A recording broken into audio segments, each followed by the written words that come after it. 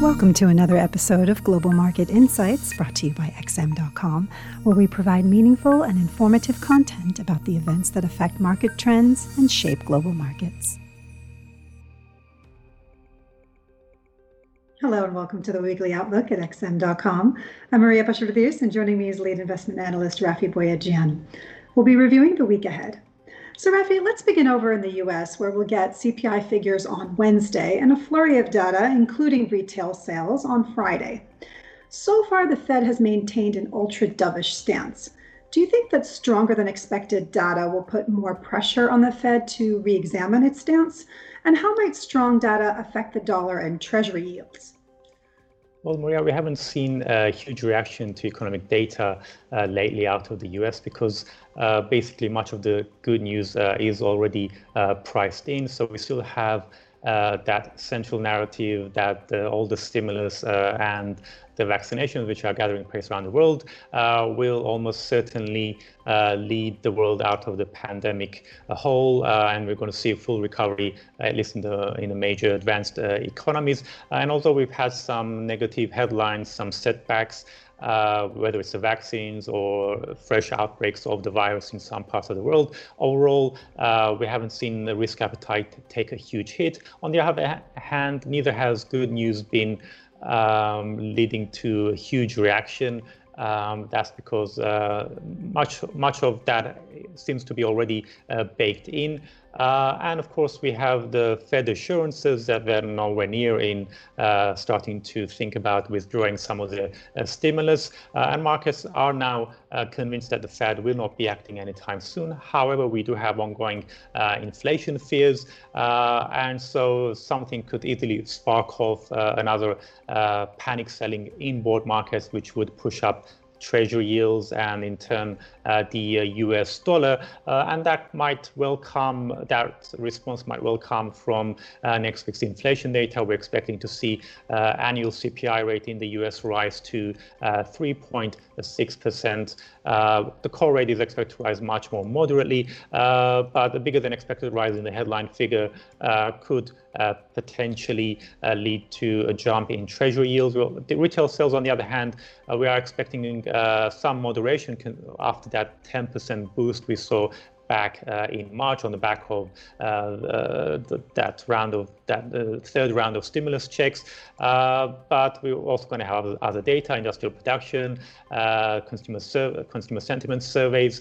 So if all of that are much stronger than expected, that could perhaps help the dollar to push outwards, because although the dollar slide has steadied, the dollar is struggling to make much further gains. So if there's not a huge reaction, we could see further consolidation in the dollar. On the other hand, if the data is much more upbeat, then potentially that could help the dollar extend its modest rebound. Right, okay. Moving over to Europe now, there's not much on the European agenda next week that could impact the euro, but perhaps we'll see a reaction once the ECB's minutes come out on Friday. What should we expect?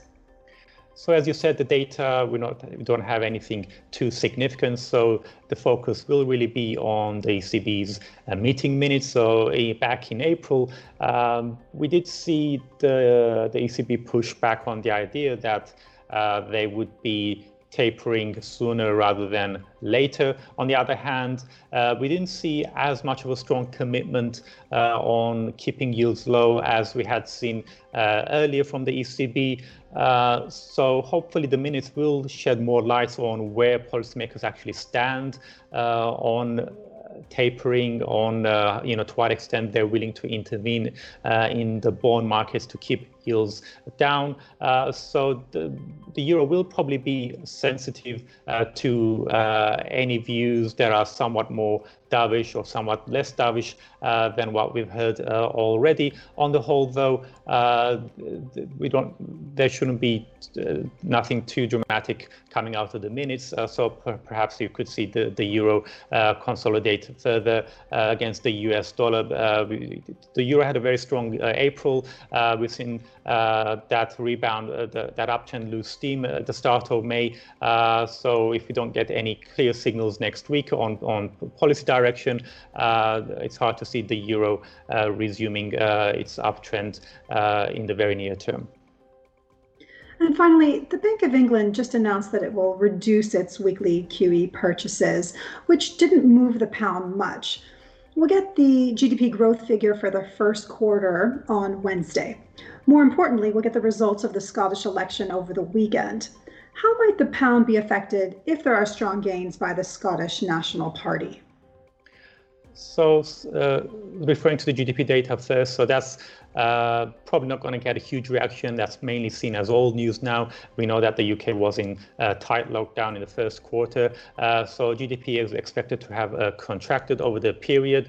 Of course, nothing on the scale that we saw in the second quarter of last year. And we're also going to have separate numbers for March. Now, these could be a bit more upbeat than for the whole quarter because we did see some loosening of restrictions back in March.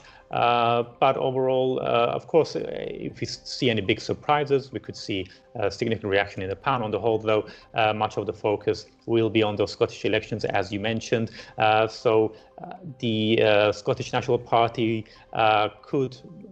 they've got a good chance of winning a majority in the Scottish Parliament. If not, then they might be able to form a majority with another pro-independence party. And if that happens, that would put the another Scottish independence referendum back on the table.